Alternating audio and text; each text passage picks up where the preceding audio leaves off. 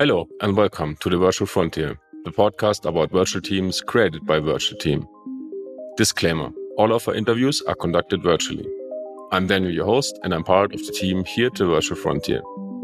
Today's topic of our Q&A session is Work Less, Accomplish More, the 4-Hour Work Week by Tim Ferriss in Perspective.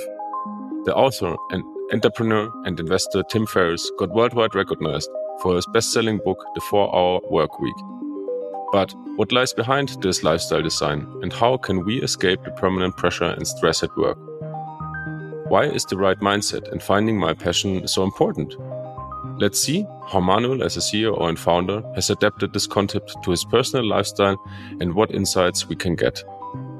If you like the show, subscribe on YouTube, review it on Radio Public, follow us on Spotify, Stitcher, Audible, Google Podcast, or any other platform you use to enjoy podcasts. You can also engage with our community on Discord. All the links you can find below in the description. So, without further ado, let's dive into the third C&O Q&A session at the Virtual Frontier. Enjoy the conversation. Hello Manuel. Thank you for joining us today in our new Q&A episode. Glad to have you today here. Our topic for today is speaking a little bit about getting work done in less time. We had as our source and base of our conversation the book of Tim Ferriss with the 4-Hour Week, which is quite interesting and has evolved over the last couple of years. And I would like to ask you probably first, how much time do you spend per week doing your work and doing your tasks? Are you more in the 4 hours or in the 60 hours range? And how you define it for yourself? What is work you love to do, and probably other tasks that you might better delegate? Yeah, that's a good question. Hi, I'm also happy to talk about this. So we have to differentiate because I run two businesses. The one is Bright Solutions. That's the one I founded in 2006 as a service provider for digital projects, software development, and marketing. And the other one is FlashHub. So at Bright Solutions, I would say I work 3 hours per day, which is 10 to 15 hours per week, sometimes less. But I was able to reduce that dramatically because back in 2011, 12, 2000, even till 2018, when I didn't have a strong, flexible team, I was working for sure 12 to 14 hours every day just in this single business. And nowadays I lead it with, I would say, 3 hours per day. And at FlashUp, I spend the majority of my time because that's the business I'm currently building up. I help other leaders, other entrepreneurs basically achieve the same, build a business that can run independently from them. So what I like to do is exactly this. I love to support people. I love to support people that want to grow. And that applies to both my team at Bright Solutions as well as clients at FlashHub. How do you really define this 4-hour week? Because as far as I understood it, it's not so much about like getting really down to the 4 hours per week. It's more about the mindset, right? I mean, for me, it doesn't matter how much I work, as long as I do activities that I really enjoy and where I see progress. I don't care. I can work the whole day if it inspires me, if I get success from what I do, if I see progress and how it impacts other people positively. I love that, right? But I want to be free in a way to decide when I want to work, where I want to work, with whom I want to work. So that is the definition of freedom, and that's what is more important for me than having just a 4-hour work week.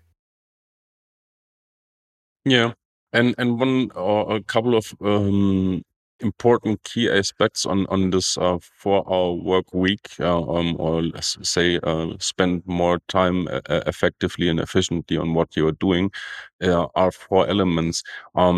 First is the definition. Then we have an elimination, automatization, and deliberation. So there are 4 aspects, and I would like to dive a little bit into with you about on each of those, so you can explain your own perspective on that.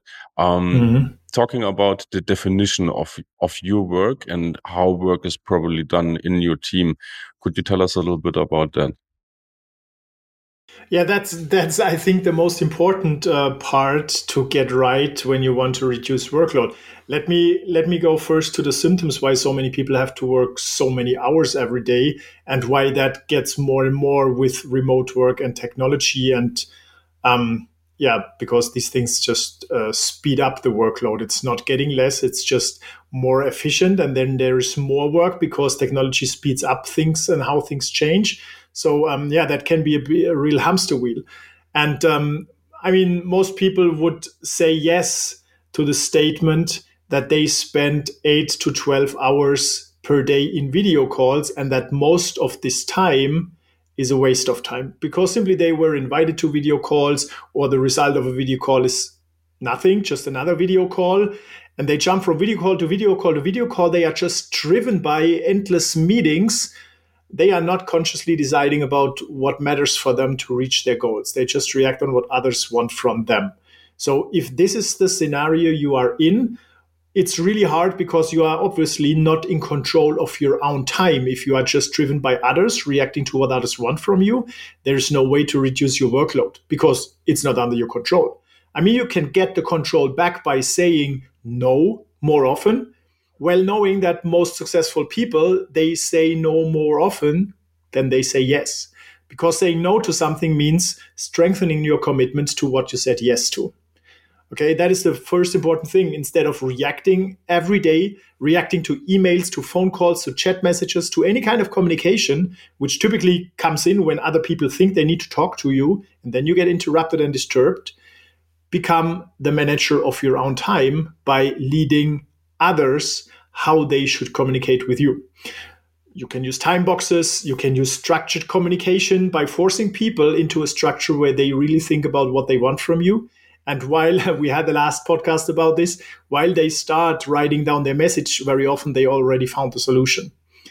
And this way of structuring your own work to manage and structure your own time and not allowing everyone to interrupt you anytime, I think this is the first most important part you need to get done even before thinking just about a 4-hour work week.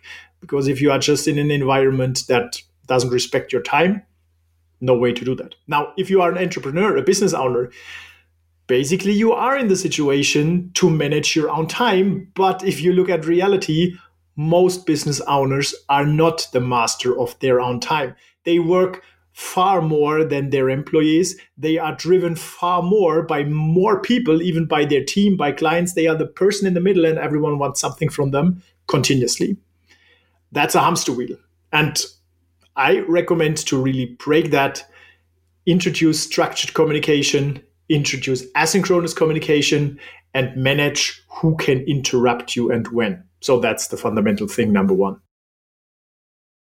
Now, we already touched a little bit the elimination part, as you has mentioned, like getting rid of those parts that are obstacles and put you all again in this hamster wheel. What is important, or how do you start with this elimination process if you have a lot of tasks, a lot of things in your day that are not really helpful? They're not getting you anywhere and doesn't help you to get your goals. Mm-hmm. So the last word you said is what matters, your goals. Because, I mean, if you want to be successful by building your business, if you want to be successful in your job, for your manager, for the business you're working in, whatever, you need to understand first your purpose. Why are you here? Okay, if you can't complete the sentence, I am working in this business so that, you don't know why you are here. And if you don't know why you are here, you might be busy all the day, but your contribution might not lead you towards your goals. So knowing your purpose and then know your goals. And goals need to be expressed in numbers. If you don't know your purpose, you don't know your goals and how to measure them and make progress transparent, obviously you don't know where you are. And if you can't measure it, you can't manage it. Okay, and reaching goals is all about setting focus. If you don't know where to focus on, it's hard to get better. It's like driving a car with closed eyes. Okay, that's deadly. Nobody would do that. And if you just work and you are busy, but you don't know why you are here and what's your goal and how to measure it, it's very similar. It's deadly. That's why many people go into burnout, because they're just driven by others and have no idea why they are doing this. Now, once you understood this, what you can do is write down your role, okay? Writing down your purpose, writing down your goals, and how you measure how well you progress towards these goals. That is the first thing. Once you've written that down, you might want to set expectations and get feedback from others. For example, if you work with a team that need your input, if you have a boss or a manager that depends on your output, go to them and say, look, this is my understanding of my job role. Would you agree on that? Or is there something you want to add related to my goals, my purpose? Do you see things differently? And then shape that role until it's really clear. Now, once that is defined, next thing you can do is you go through your day-to-day activities over the last 3 to 6 weeks. And you reflect on which activities you did every day and write them down and how much time you spent on them. And the third column, okay, first column is activities, second column is the time you spend on these activities on average per week. Third column is your goals. And then you have a mapping of your activities and how they contribute to your goals. And very often you might find that you are doing things that have nothing to do with your goals. Now, then there are two things. Either you simply stop doing these things because it makes no sense, because they don't contribute to your goal, or you delegate them.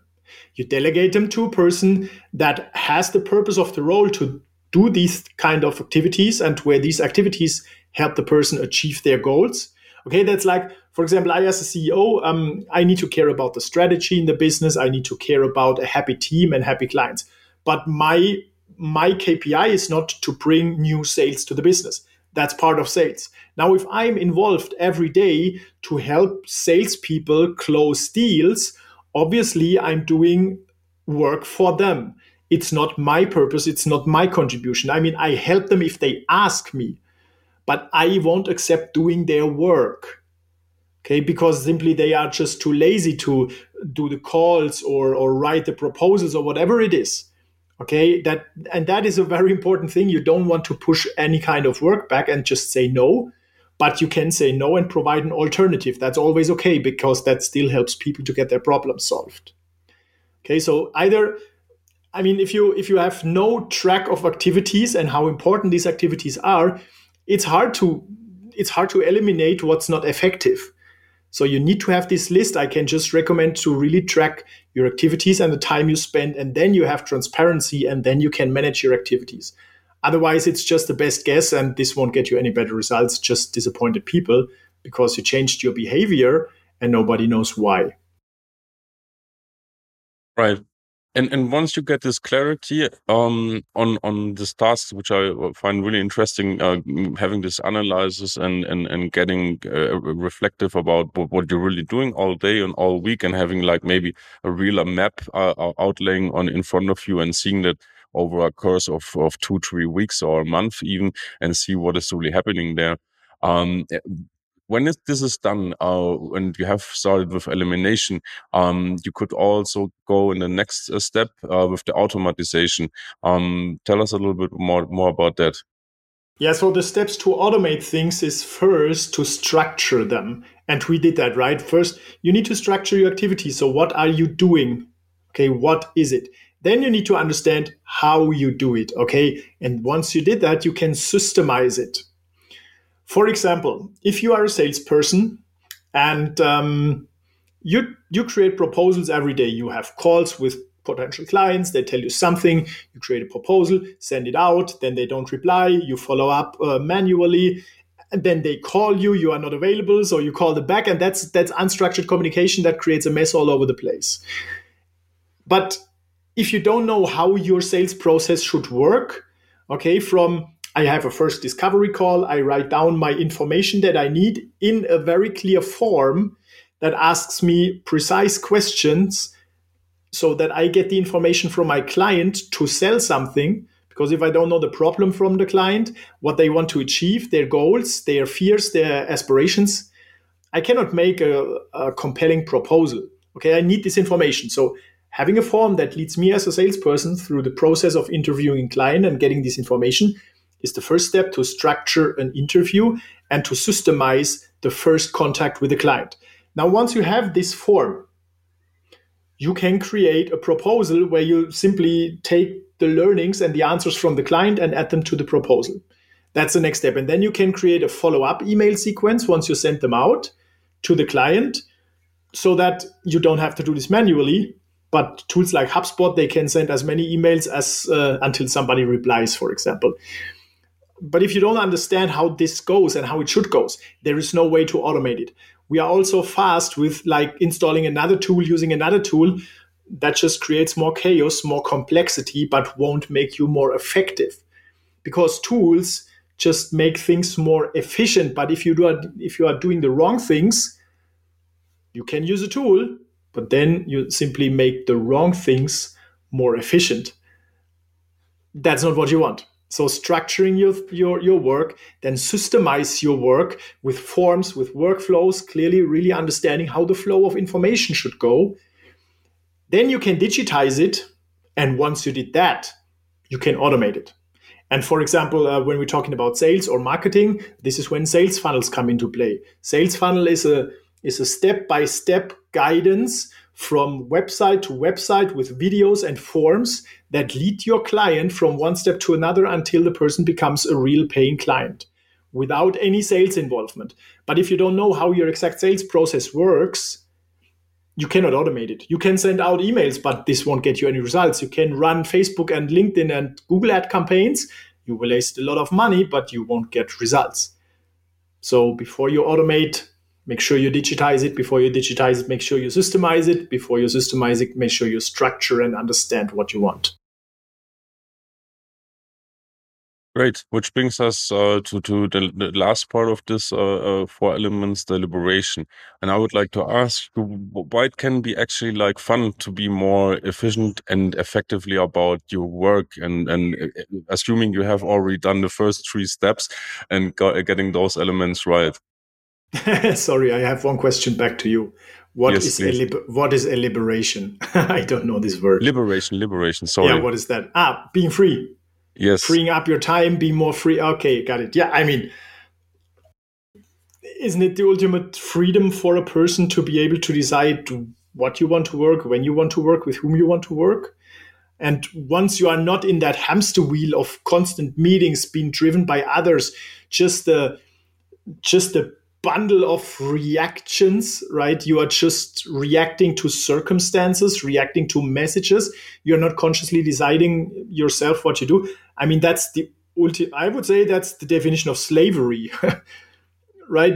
If you have no conscious choice about your own time and no intention about what you want to do, you're just acting when others ask you to act. And I never want to go back to this, because I love freedom. I love self-determination, independence, and really structuring work and leading others how they should interact with you got me a lot of time free, got me a lot more effective and efficient, and allowed me, basically to have work and life that supports each other instead of being a conflict of each other. Because when you come home from work, you are so exhausted as you're constantly just driven by others.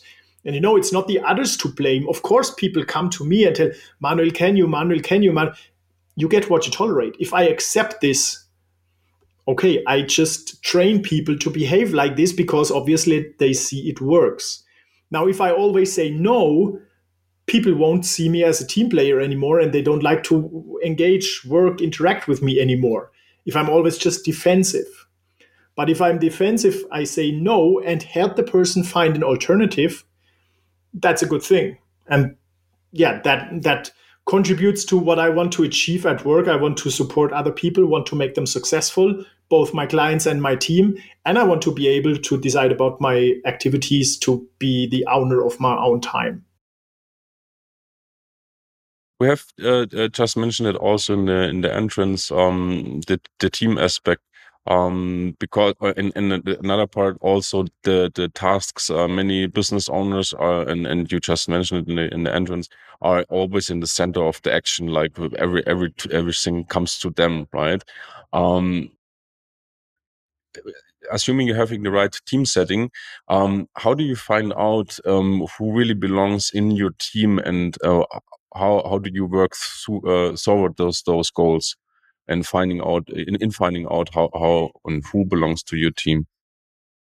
You mean how I select people that I want to have in my team? Yes, So and yeah, the first thing. how to find out who's really fitting into your team. Okay, yeah, there are two things, right? The first thing is cultural fit. So they need to fit into our culture, and culture is defined by behavior, and behavior is what basically behavior is how we react to different circumstances every day. Okay, like for example, if I asked you to do something and you just say no, I would say this is not a cultural fit because our culture is to support each other. If you just say yes, I would also say that might not be a cultural fit because you might say yes to everything, and that lowers your commitment to what you initially said yes to. Because if you always say yes to more and more and more, there will be a point where you can't keep all your commitments, but maybe you don't even tell that because you are afraid of saying no. So this kind of first behavior determines if you are a cultural fit or not. The next thing is to have a fit for the skills that are required to cover the accountability and responsibility of the role you're working in. And these two components, they help to understand if the person is a fit or not. Now you can do an initial assessment with a person, but very often if you have people that do great assessments, you have people that know how to do assessments well. That doesn't mean that this person is a cultural fit. You will typically see that after, I would say, a month or so.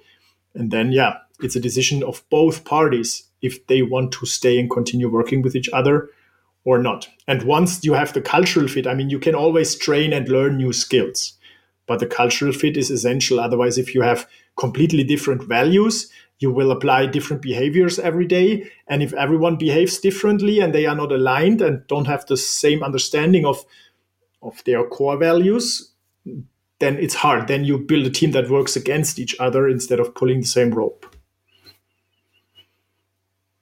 And by the way, let me add one extension to structuring, systemizing, digitizing, and then automating your work.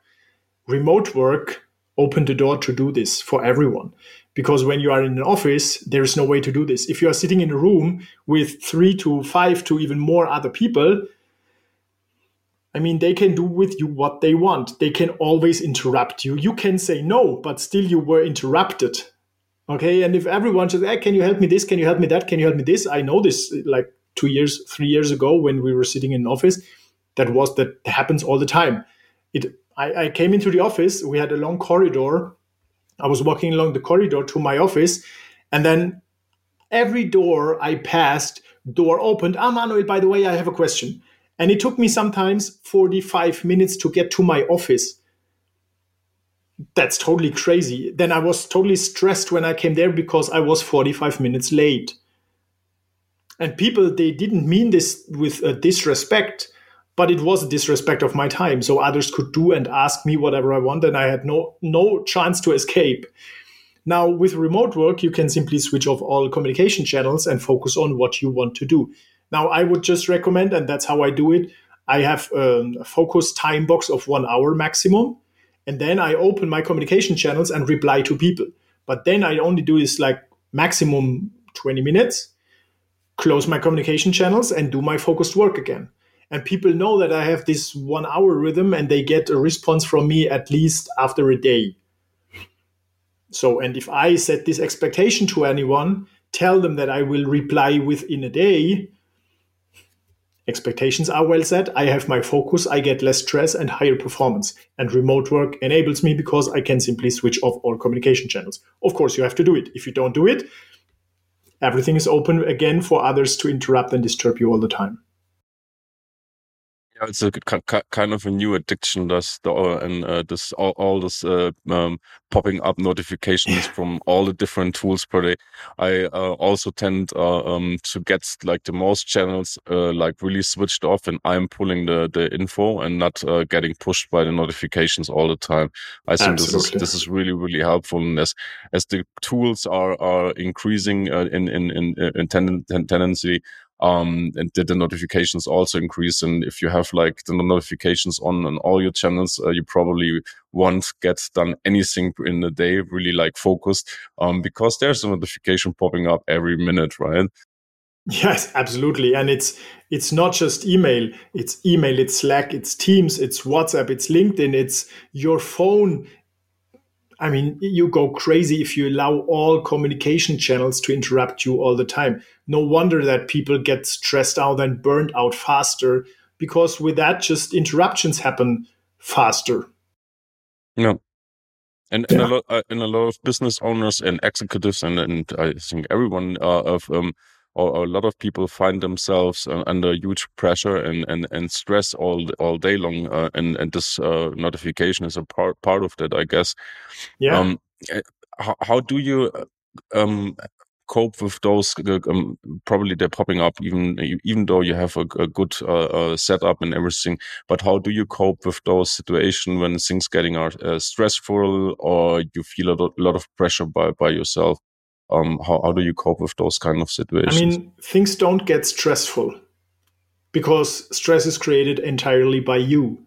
So you Mm, see a situation and you create stress. Why do you create stress? Because you have fear, like that something gets terrible in the future, or because you need to do something, but something else distracts you, and you want to do something, but your focus gets distracted by something else. If that happens all the time, that's when you create the stress.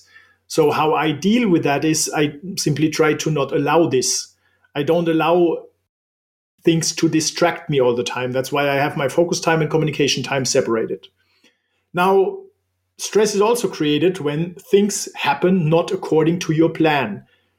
Like, okay, you have a project and you have a plan, and this is the budget and the timeline, and this is that. And then life comes and things are differently.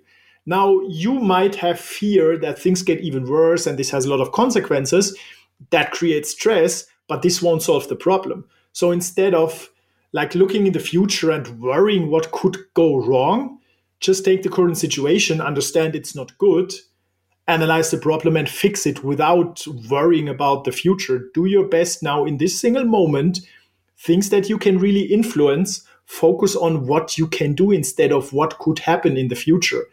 And for me, that reduces a lot of stress because I see I can influence it. I can do things right now to prevent what I fear, then I don't need to fear it because I can do it right now. I can prevent it right now. yeah, just a great input, Manuel. I would like us to ask you a last question for today.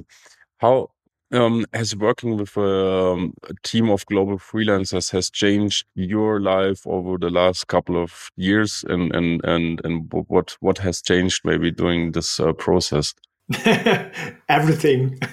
I mean, yeah, that completely changed everything for me. But I think it's not just working with freelancers, but it's accessing people with different experiences that help me to compensate things that I don't know and skills that I don't have. And the same for my team. Because if you have a static local team, first of all, you need to care about utilization so that everyone has work, best possibly paid work. And you also need to ensure that the right work comes to the right people, because if somebody should do work where they don't have the right skills or they don't have the right capacity to do this work, they get stressed, you don't get the results, you have no alternative because finding a new person takes 3 to 6 months. And now, while working with global talent, and then it doesn't matter if they are employees or freelancers, you can get access to like skilled people with the capacity you need at your fingertips. I can, whenever, like, I had many situations where I thought I know like how marketing goes or accounting goes, But when I worked with people that really know how to do it, I realized I had no idea. And while working with these people, I learned so much. I can really say over the last 2 years, I learned more than I ever learned since I founded my business in 2006. Simply because I have contact with so many people whenever I need them. And that you never have a lack of talent, you never have a lack of skills, never have a lack of capacity. You can find people in 2 weeks, even faster if you want. Yeah, just if you want to assess them properly, it takes 2 weeks, but that's nothing compared to finding people for your local office, restricting yourself with 100 square kilometers around the office. Yeah, if the world can be your talent pool, you get talent much faster. That's definitely a great thing. No limitations anymore. Great. Manuel, thank you very much for taking the time today. I would say see you next week. Yeah, thanks. It was great talking to you. Thank you. I wanted to thank Manuel for joining us today and sharing some insights about his work and lifestyle. Wouldn't it be great if we all could get into a workflow that is actually working for us and not the other way around? Be liberated and more focused on things that we really, really want to do. If you want to learn more about how to scale with your business at any time and make work better, visit fleshup.io/start to get free access to the Virtual Business Builder training. Learn in this free training how you can build, grow, and scale your business with virtual teams and global freelancers. You can subscribe to The Virtual Frontier on Apple Podcasts, Google Play, Stitcher, Spotify, YouTube, or wherever podcasts can be found. And while you're there, you can leave us a review.